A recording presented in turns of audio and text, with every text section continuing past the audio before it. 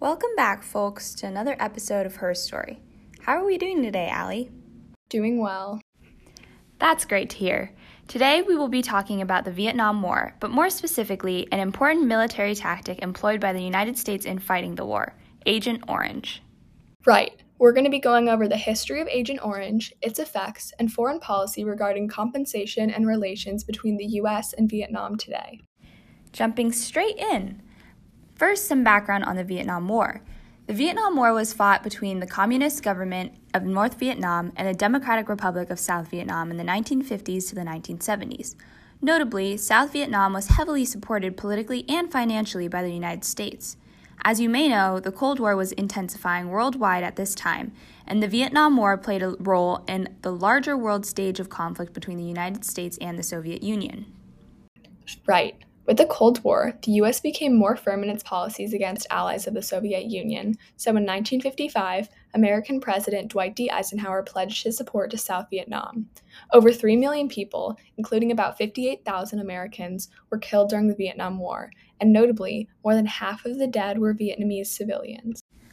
Unlike the more well-known napalm, which is a gel-like fuel mixture that was used in bombs, Agent Orange was a mixture of herbicides used by the U.S. Army during the war.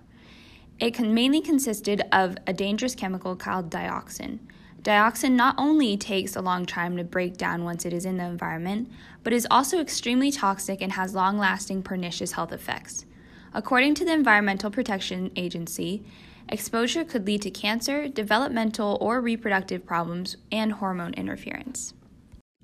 In the Vietnam War, Agent Orange was used as a military weapon to target and destroy the agriculture of Vietnam.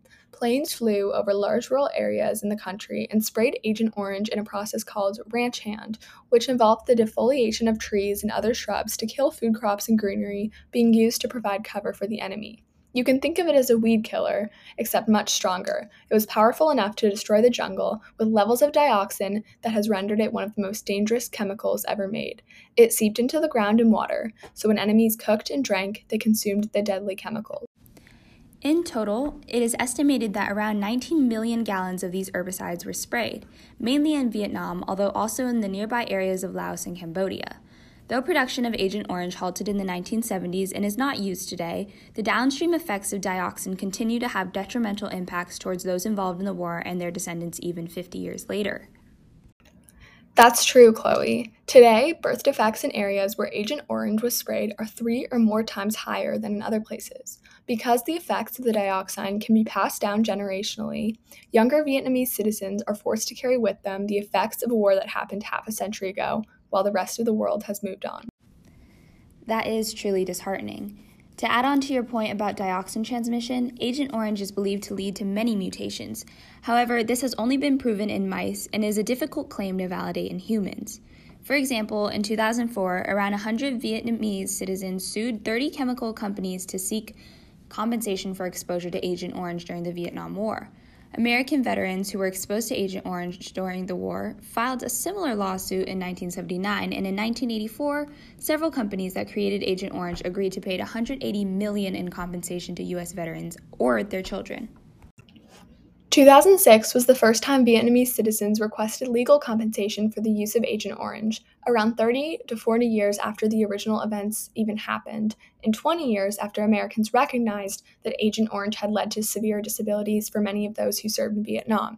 Despite around $197 million in a settlement fund being awarded to Americans years prior, the Vietnamese lost the case because the U.S. court stated that the use of Agent Orange didn't violate the rules of war and that the U.S. manufacturers were not aware of all the human health problems it would cause. As one can see, this double standard in how American versus Vietnamese victims were treated by the court system raises an issue of equity and reparations. But fast forwarding to today, the U.S. has recently finished a 5-year, $110 million program that cleaned soil at the Da Nang International Airport, which was the central air base in Vietnam used for storing and spraying Agent Orange. Despite this, even today, the U.S.'s help is not directly connected to Agent Orange, and neither the U.S. nor Vietnam has an official statement that constitutes a person affected by Agent Orange. According to the U.S. Institute of Peace, the U.S. government statements note that disability assistance is being provided regardless of cause on the basis that it is hard to prove that disabilities caused in a person are a consequence of Agent Orange exposure. Based on limited studies that have been done, the Vietnam Red Cross states that 3 million people have been affected by Agent Orange, of whom 150,000 are children with birth defects. And doctors are still worried about areas heavily contaminated with dioxin, such as the Da Nang Air Base, which has dioxin levels 350 times higher than international safety standard. The only thing separating the Vietnamese population from this area is a small fence, so one can infer the chemicals continue to be able to penetrate into Vietnam's food and water supply. Today, still no test can identify a genetic illness that has been caused by Agent Orange, meaning people often can't prove that they were exposed to the chemical and thus cannot receive any compensation from the Vietnam government. If we think about this on a cultural level, an unreported world documentary found that there is a stigma around victims within communities in Vietnam today. According to a Vietnamese citizen, birth defects potentially caused by Agent Orange are seen as the parents doing something bad to result in God sending a deformed child. Many of these families are already very poor, so the additional stigma is another burden on their well-being. This is why it is so important that we talk about this today. I totally agree with you. It's important to continue to bring awareness to what we as Americans can do to acknowledge and amend for the severe health effects and havoc wreaked on the Vietnamese community. To conclude this episode of the podcast, we want to quote Phan Xuan Dung, a researcher at the Institute of Southeast Asian Studies in Singapore. He meaningfully states that this issue is not just an issue of developmental assistance. It is about resolving a legacy between the two countries so that we can have amicable and long-lasting friendship. It is essentially about investing in our future. Thanks for tuning in to another episode of Her Story. Join us next week as we talk about the history of women justices on the Supreme Court and discuss the implications of the Roe v. Wade ruling.